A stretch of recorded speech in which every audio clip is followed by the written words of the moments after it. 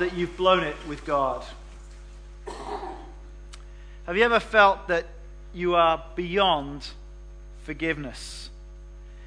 That you can look back and you can remember joyfully days when you seemed on track, days when you seemed to be close with God, in the things of God, and yet you've made just too many wrong turns since then.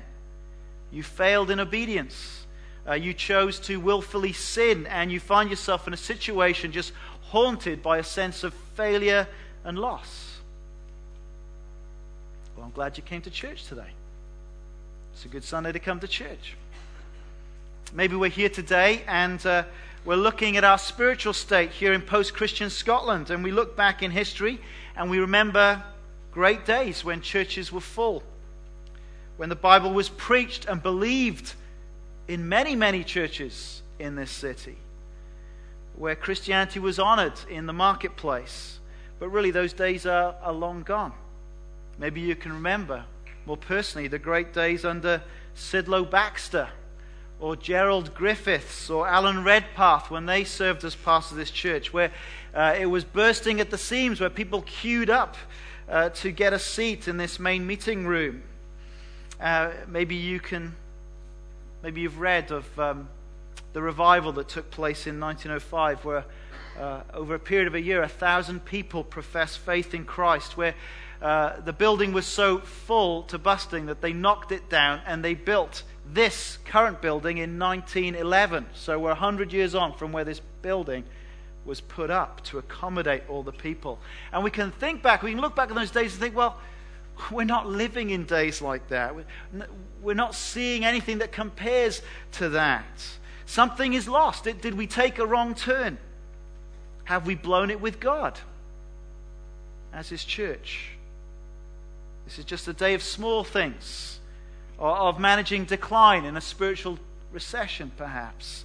Well, if this is how we're tempted to think, I think we need to see the relevance of this book of Zechariah to us. And I want us just to kind of give some historical background. So let's turn to God's Word. Let's turn to the book of 2 Chronicles, and you'll find this on page 471.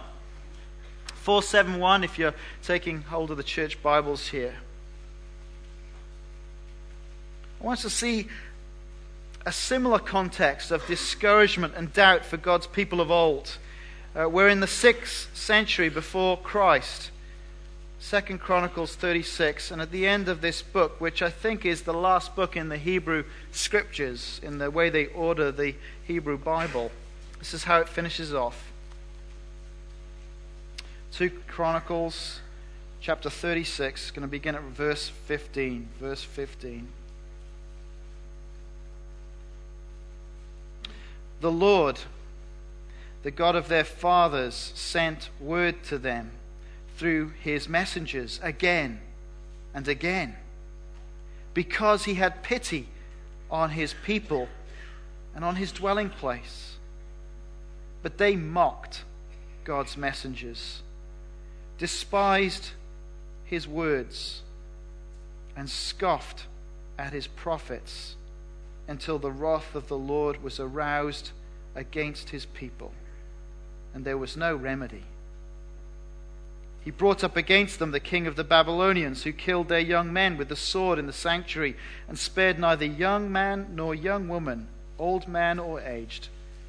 God handed all of them over to Nebuchadnezzar.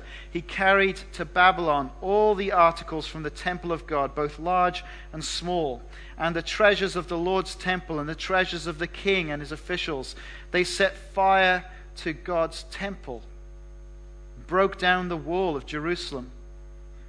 They burned all the palaces and destroyed everything of value there. He carried into exile to Babylon the remnant who escaped from the sword, and they became servants to him and his sons until the kingdom of Persia came to power. This is the lowest point in Old Testament history. 587 BC. Through the sin and rebellion repeatedly over generations and generations. They lost every physical blessing that God had given them. They lost their nation as Babylon came in. They lost so many of the next generation. They lost their capital city. They lost their national wealth. They lost their temple, the symbol of God's presence amongst them. And all the great promises of God appeared to be finished. The kingdom of God revealed in the history of Israel just appeared to be destroyed. It was all over. Is that it? Was that it? Was there no hope? Well, look at verse 21. The land enjoyed its Sabbath rest. All the time of its desolation, it rested until the 70 years were completed in fulfillment of the word of the Lord spoken to Jeremiah. Jeremiah, the prophet, Isaiah the prophet in the 8th century, a little bit later Ezekiel, all books that we've got in our Old Testament, they spoke of the inevitable judgment upon God's people. They spoke of the scattering of God's people that would happen because of their repeated rejection of God's word. And yet, amazingly, they spoke of hope beyond that. They spoke of hope beyond this desolating experience of destruction. And the hope that they spoke of was incredible. It was bigger than anything they'd ever experienced up to that point. That God would bring about His kingdom, and it would be bigger and better than the days of David and Solomon even. A new king, a new temple, a new and united people. It would be as if they were resurrected from the dead. Remember that vision of Ezekiel. They would be gathered back into Jerusalem under this new Davidic king. And it would bring blessing to the whole world. The nations would come and be blessed under the rule of this king. The world would be transformed. I mean, the picture that the prophets spoke of was incredible. A new heavens, a new earth. And that was the promise of good news that was there to sustain a destroyed people, a remnant of believing people as they were scattered to Babylon and around. This was the only thing that they really had, this gospel of a future hope of what God was going to do, bringing in His kingdom. That's all they had to cling to help them get through the destruction, the death, the loss of all that they had, and life as exiles in a pagan land. Look at verse 22. In the first year of Cyrus, king of Persia, so the Babylonian Empire got beaten and defeated by Cyrus, the king of Persia, who took it over. And in the first year of Cyrus, king of Persia, in order to fulfill the word of the Lord spoken by Jeremiah, the Lord moved the heart of Cyrus, king of Persia, to make a proclamation throughout his realm and to put it in writing. This is what Cyrus, king of Persia, says: "The Lord, the God of heaven, has given me all the kingdoms of the earth, and He has appointed me to build a temple for Him at Jerusalem in Judah. Any one of His people among you, may the Lord his God be with him, and let him go up." Now here is the awesome sovereignty of God. The heart and mind of the leader of the world's superpower is directed to a new foreign policy. And why is that? Well, according to verse 22, well, it had to happen in order to fulfill the word of the Lord. You see, the most important thing is not the edicts of superpowers, of nations. It is that the word of the Lord would be fulfilled. God will always keep His promises. God has a big plan, and that plan will be fulfilled in the rising and the fall of empires and nations, and kings come and go, politicians come and go, but God's word will be fulfilled. Here's the awesome sovereignty of God. And archaeology has dug up the Cyrus cylinder where this foreign policy is written. And if you'd love to see more of how archaeology backs up so much of the history of the Bible, the History and Theology Forum at the end of the month, we have a visit from a Clive Anderson, not the guy on telly, much more edifying Clive Anderson. And he's going to give a presentation of a walk through the British Museum. We're going to transport you from the lounge here to the British Museum like that, to the wonder of PowerPoint. and show you the amazing stuff that we've managed to nick from all over the world that backs up the Bible. So more of that if you're interested in that coming at the end of the year. Let's go to Ezra chapter 1 verse 5. And how wonderful, if you're following through the McShane reading plan, which we were encouraging last week, there's a reading plan that we can all go through as a church. You'd be working through these chapters of Ezra. You'd be right in the right place for understanding Zechariah. Ezra 1 verse 5. So there was the proclamation from Cyrus, and this is what happened. We're on page 473 if you closed your Bibles. Ezra 1:5. Then the family heads of Judah and Benjamin and the priests and Levites, everyone whose heart God had moved, prepared to go up and build the house of the Lord in Jerusalem. Turn over to chapter 3.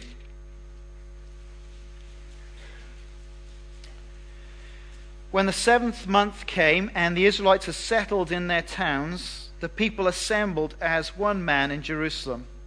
Then Jeshua, son of Jozadak, and his fellow priests, and Zerubbabel, son of Shealtiel, and his associates began to build the altar of the God of Israel, to sacrifice burnt offerings on it, in accordance with what is written in the law of Moses, the man of God. Despite their fear of the people around them, they built the altar on its foundation and sacrificed burnt offerings on it to the Lord, both the morning and evening sacrifices.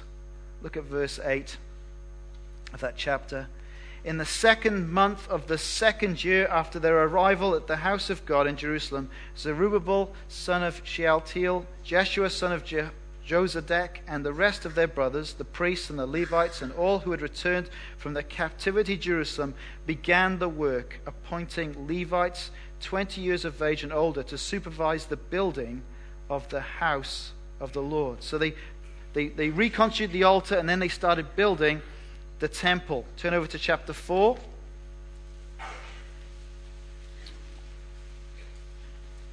Verse 1.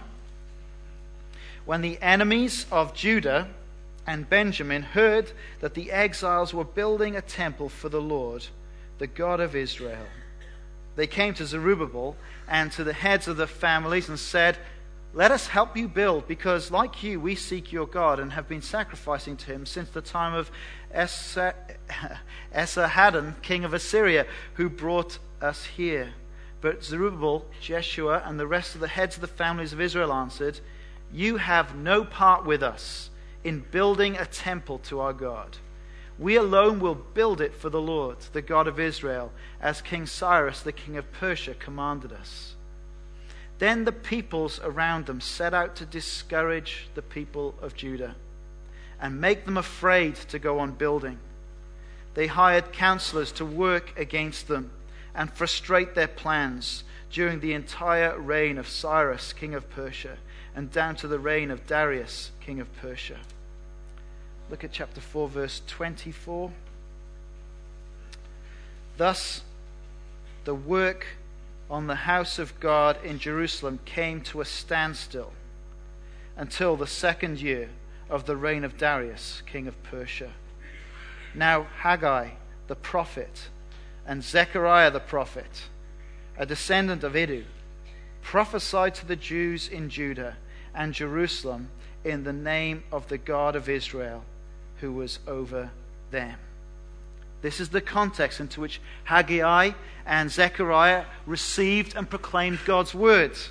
Here were a people who'd received the good news of how God's kingdom was going to come and transform everything, and yet despite some initial excitement with the King Cyrus offering this edict, a few people came back to the land. It was a small, struggling community of believers, and quite quickly these huge big dreams of what God would do just seemed so far away. There they were, living around hostile neighbors. They lived in this sub-province of the Persian Empire called the land beyond the river. Wait, that's really helpful, isn't it, that picture? And they lived in a little territory called Yehud. There would have been about no more than 50,000 people in this territory, a territory approximately the size from east to west as between here and Glasgow. and north to south, south to north, from Edinburgh up to Dundee. So that's the territory that they're living in. But a small group of people living there. And they're facing economic challenges. This was an impoverished, trashed nation that they were trying to rebuild. Just picture the chaos in Iraq or Afghanistan. They lived amongst the rubble that reminded them of the golden times of the past, that just seemed to mock them in comparison. They lived in the wreckage of what once had been a glorious thing. And it was a time of spiritual lethargy. It was a time of despondency. It was a time of great discouragement. It was a day of small things. Kingdom of God, it was hard enough just to kind of get some food on the table. Hard enough just to work to provide. It was very hard for them to get excited about their small gains. Many spent more time just weeping over the spiritual legacy that had been lost. Now that's the context of Zechariah. And I don't know about you, but I think there's much contemporary resonance for us as we live in a post-Christian Scotland with many great buildings in our city empty, where there is a sort of a hostility to the presence of Christianity in the public arena. I think this is a book of great relevance to us in our context here at Charlotte Chapel. So what is the message of Zechariah? Well, if I can try and encapsulate it, he's speaking to this dispirited people who can only see a day of small things. God wanted them to see how big his coming kingdom would be. They're only seeing with their physical eyes. They're seeing small things, insignificant things. And God, through Zechariah, wants to give them spiritual glasses, as it were, to see how big God's kingdom is and how they are participating in this huge, great big plan, this huge, great big program of God, even through the seemingly insignificant acts of rebuilding a temple. See, the consequence of the ministry of Haggai and Zechariah is there in 5 verse 2. In Ezra 5 verse 2. Then Zerubbabel, son of Shealtiel, and Jeshua, son of Jozadak, set to work to rebuild the house of God in Jerusalem. And the prophets of God were with them, helping them. It's a very practical book. This is a book that turns us to action. Now, we live in a different time in salvation history, don't we? We're not in need of building a temple, but we're in the building business, aren't we? We're in the work of building up Christ's church.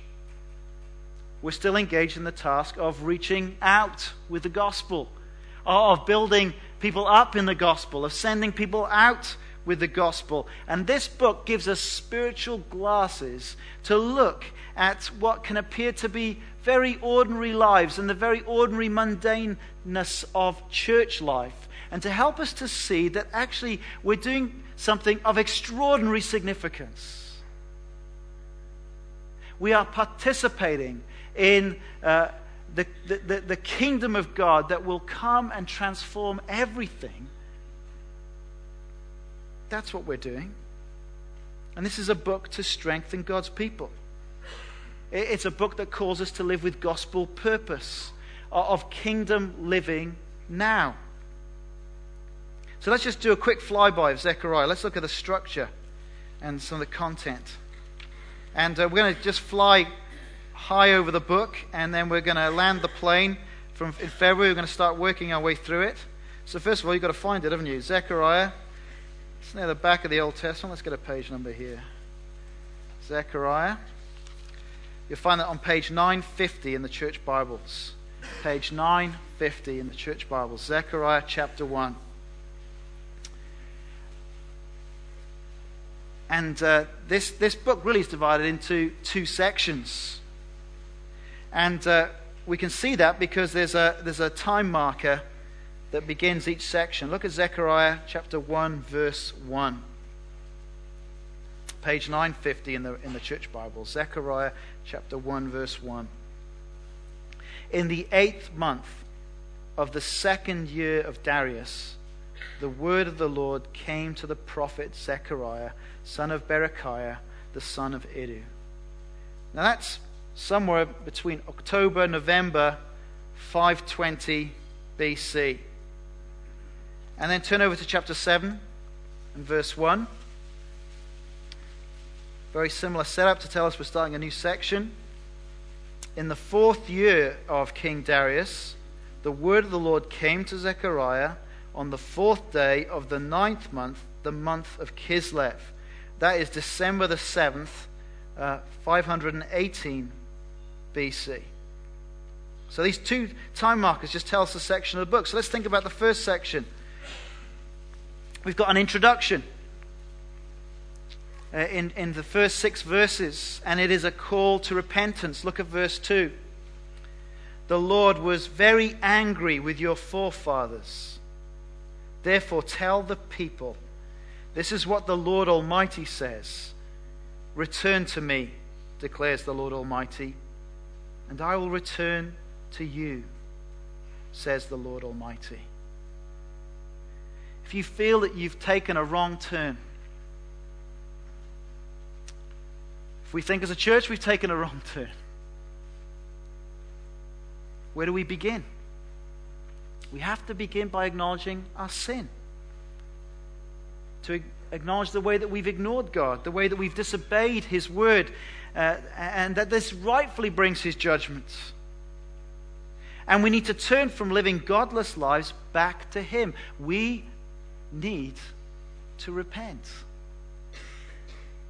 Repentance is always the first step of moving forward with God. Whether that's beginning with God or going on with God, it is the step of repentance. And then from chapter 1, verse 7, we get a record of 8 visions. 8 visions of Zechariah that he received in one night. One very eventful night on the 15th of February, 519 BC. What a night. Liam's been struggling with waking up in the middle of the night, and I would imagine Zechariah had a bit of a rough night. He couldn't really get to sleep that night. 8 visions. And he wants us to see what he saw. And he does that by repeatedly telling them, behold. Now, unfortunately, the NIV completely refuses to translate this word. I don't know why the NIV has such a problem with it. Other translations like the ESV do go for it. Zechariah wants us to see what he saw. Behold, 1 verse 8, 4 horsemen riding out to the different nations. Or in 1 verse 18, behold, craftsmen who will terrify the nations. What a strange image, craftsmen terrifying the nations. Or chapter 2 verse 1, behold, a quantity surveyor. I kid you not. Behold, a quantity. Any quantity surveyors here this morning? Your job's in Scripture. Behold, a quantity surveyor. And he's going out with a measuring line to measure and survey Jerusalem. Jump on to chapter 5. Verse 1. Really strange. Behold, a flying scroll. It's like an Exocet missile destroying the house of a thief. An amazing vision. 5 verse 5. Behold, even stranger, a basket containing wickedness that is flown to Babylon. Chapter 6 verse 1. Behold, 4 chariots charging around the nations. Zechariah wants us to see what God had revealed to him. It appeared as if they were an insignificant people on the stage of world history, and yet God wants them to know that He is at work in their lives and in their world, and they are central to what God is doing in the world. If they would just give themselves to rebuilding the temple, they would be participating in the great drama of salvation history. Now, to human eyes, it would look puny and insignificant, but the truth is it has worldwide and eternal significance. Look at chapter 1, verse 16, to give you a flavor of this. 1:16. Therefore, this is what the Lord says. I will return to Jerusalem with mercy. That's amazing. Ezekiel saw a vision of God leaving the temple, leaving the nation. And God says, I will return to Jerusalem with mercy, and there my house will be rebuilt. And the measuring line will be stretched out over Jerusalem, declares the Lord Almighty. Proclaim further, this is what the Lord Almighty says. My towns will again overflow with prosperity, and the Lord will again comfort Zion and choose Jerusalem. Or look at chapter 2, verse 10. Shout and be glad, O daughter of Zion, for I am coming, and I will live among you, declares the Lord. Many nations will be joined with the Lord in that day and will become my people. I will live among you, and you will know that the Lord Almighty has sent me to you. The Lord will inherit Judah as his portion in the Holy Land, and will again choose Jerusalem. Be still before the Lord, all mankind, because he has roused himself from his holy dwelling. And in the middle of these 8 visions, there are visions about 2 particular men. In chapter 3, Joshua the high priest, and in chapter 4, Zerubbabel the governor. A great name for a son if you're having one this year, Zerubbabel. We haven't had many in the past year. And these 2 men, they were leaders of the returned exiles. And Zechariah wants us to see that these men are in some way symbolic of a greater servant that is coming, the Messiah. Look at chapter 3, verse 8. Listen, O high priest Joshua, and your associates seated before you, who are men symbolic of things to come. I'm going to bring my servant, the branch. Now, Isaiah and Jeremiah have used this term, the branch, as a term for this king, the Messiah, the one who would come and bring in God's eternal kingdom. And look at the end of this first section, chapter 6 and verse 9, we get a coronation scene. It's like an enacted prophecy of the future. And a gold, verse 11, take the silver and gold and make a crown, and set it on the head of the high priest, Joshua. Now that's a very surprising thing to do. Normally you would put it on the head of the Davidic king. Zerubbabel was the closest, I guess, as the governor. But no, he's putting it on the head of the priest. This coming Messiah king will also be a high priest. And he's going to be the one who's going to build the true temple. Verse 12 of chapter 6. Tell him, this is what the Lord Almighty says. Here is the man whose name is the branch, and he will branch out from his place and build the temple of the Lord. They're building a physical temple, but there's a king who's going to be a high priest who's really going to build the great temple that Ezekiel prophesied about. And you see, the reason that this book has such relevance for us today is because the central character is the Lord Jesus Christ. This is a book written sort of 500 years before the coming of Christ. And yet, as particularly as you head into the second half of chapter 7 to 14, where you get so much more details about this coming king, it is extraordinary to see, in a sense, in outline form, in a sort of a hazy, dreamlike form, so much detail given about this king that would come. We've carefully timed this series so that on Palm Sunday, guess where we're going to be? Guess where we're going to be? Zechariah chapter 9. Verse 9. This king will come to Jerusalem, a humble king, riding on a donkey. 9 verse 9, rejoice greatly, O daughter of Zion. Shout, daughter of Jerusalem. See, your king comes to you, righteous. A righteous king, having salvation, gentle, and riding on a donkey, on a colt, the foal of a donkey. In chapters 10 to 11, he'll be so different to the false shepherds who exploit and scatter the sheep. In chapter 12, we have this incredible image of God speaking of a day when they will look on him. Look at chapter 12, verse 10.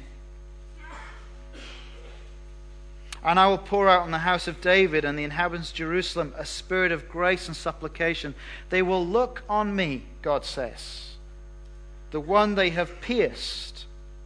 And they will mourn for him as one mourns for an only child, and grieve bitterly for him as one grieves for a firstborn son. What an extraordinary prophecy. How could that come about? God being pierced like a firstborn son. We could read on, verse 13, that on that day, 13 verse 1, on that day a fountain will be opened to the house of David and the inhabitants of Jerusalem to cleanse them from sin and impurity on that day. And we're going to read on and just see how delightfully King Jesus is painted out 500 years before he came. This is what Zechariah looked forward to. And this is what we've seen fulfilled in history. Jesus is the Christ. If you're doing the McShane reading plan, you'll have read today in Acts how the apostle, how Saul, when he got met by Jesus on the Damascus road and got brought to meet other Christians, set about going into the synagogues, showing them that Jesus is the Christ. That is, he went to the Old Testament and showed them all the things, the ways that it promised what the Messiah King would be, and say, look, that fits with Jesus. You've got to believe he spent a lot of time in Zechariah, don't you think? There's so much here that he could use as data to back up this claim that Jesus is that long-promised King. The King who came proclaiming that the kingdom of God was near and that people should repent and believe the good news because he was the King. We're coming to the table in a moment to remember that it was his death that cleanses sinners.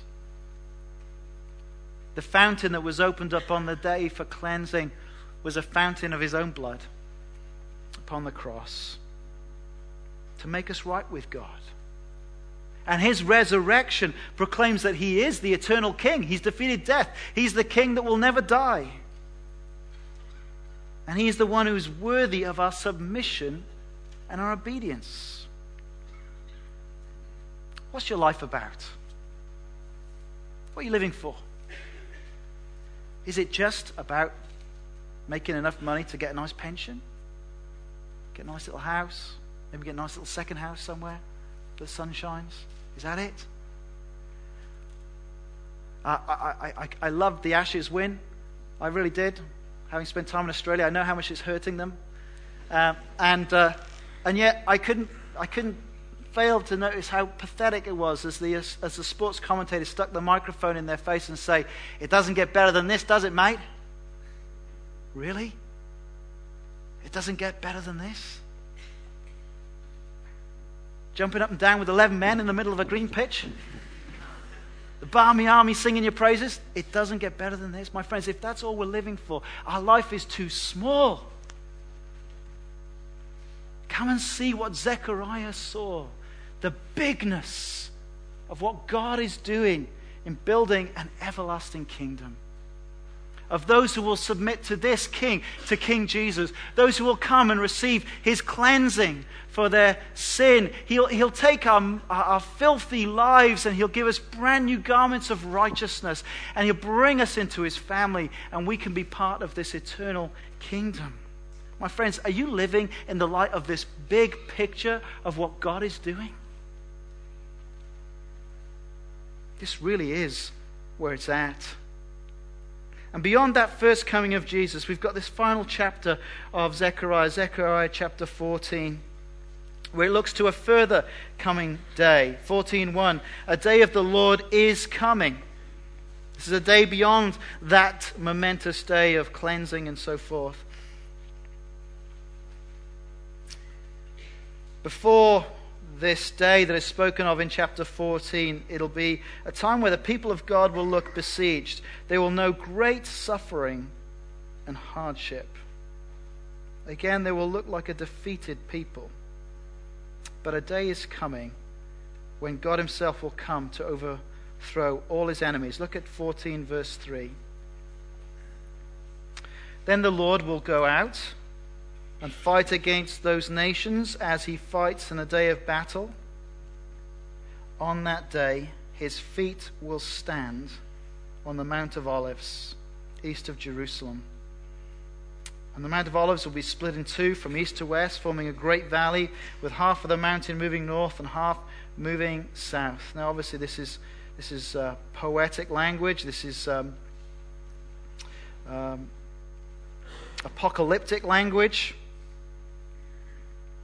But on that day, which is still future for us, I believe, a new heavens and a new earth will begin. Look at verse 6. On that day, there will be no light, no cold or frost. It will be a unique day, without daytime or nighttime, a day known to the Lord. When evening comes, there will be light. On that day, living water will flow out from Jerusalem, half to the eastern sea, half to the western sea, in summer and in winter. And here's the key verse in Zechariah. The Lord will be king over the whole earth. On that day there will be one Lord, and his name the only name. This is what we must see. The Lord will be king over the whole earth. On that day there will be one Lord, and his name the only name.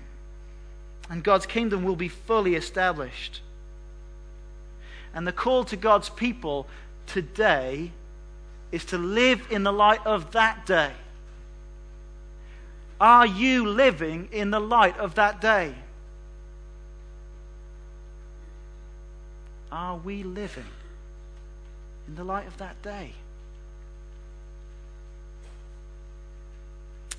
This is why Jesus taught his disciples to pray, Our Father who is in heaven, hallowed be your name. His name the only name. Your kingdom come. Your will be done on earth as it is in heaven. Now the kingdom of God has already broken into this world. It's been realized in the first coming of Jesus and his death and resurrection. And yet we are waiting the fullness of it on his return, on that day when his feet will stand on the Mount of Olives. And the challenge to us is to live in the light of such awesome realities. And if we're not living like that, my friends, can I urge you to read through Zechariah in the coming weeks? And let's ask God to change our hearts and lives to be able to see what Zechariah saw. To see that this small, insignificant church, in the light of this big, awesome reality of the kingdom of God. And how are God's people sustained and strengthened in difficult times, in discouraging times?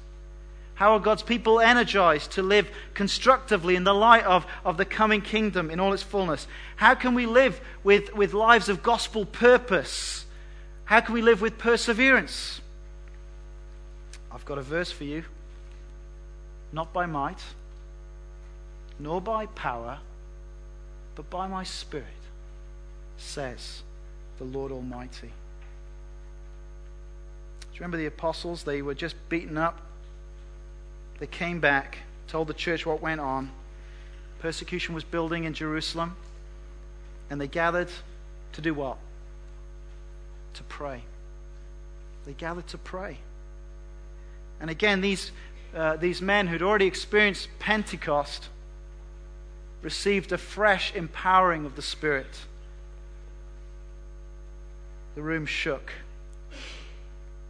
and they spoke the word of God boldly.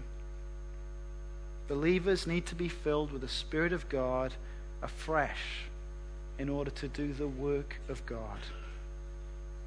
Can I encourage you to participate in the week of prayer? Next slide, please. At 7:15 till 8, 12:30 for an hour. Come for as long as you can. Feel free to go when you have to go. Let's seek God's grace and fresh empowering to be his people here in Edinburgh. Let's pray.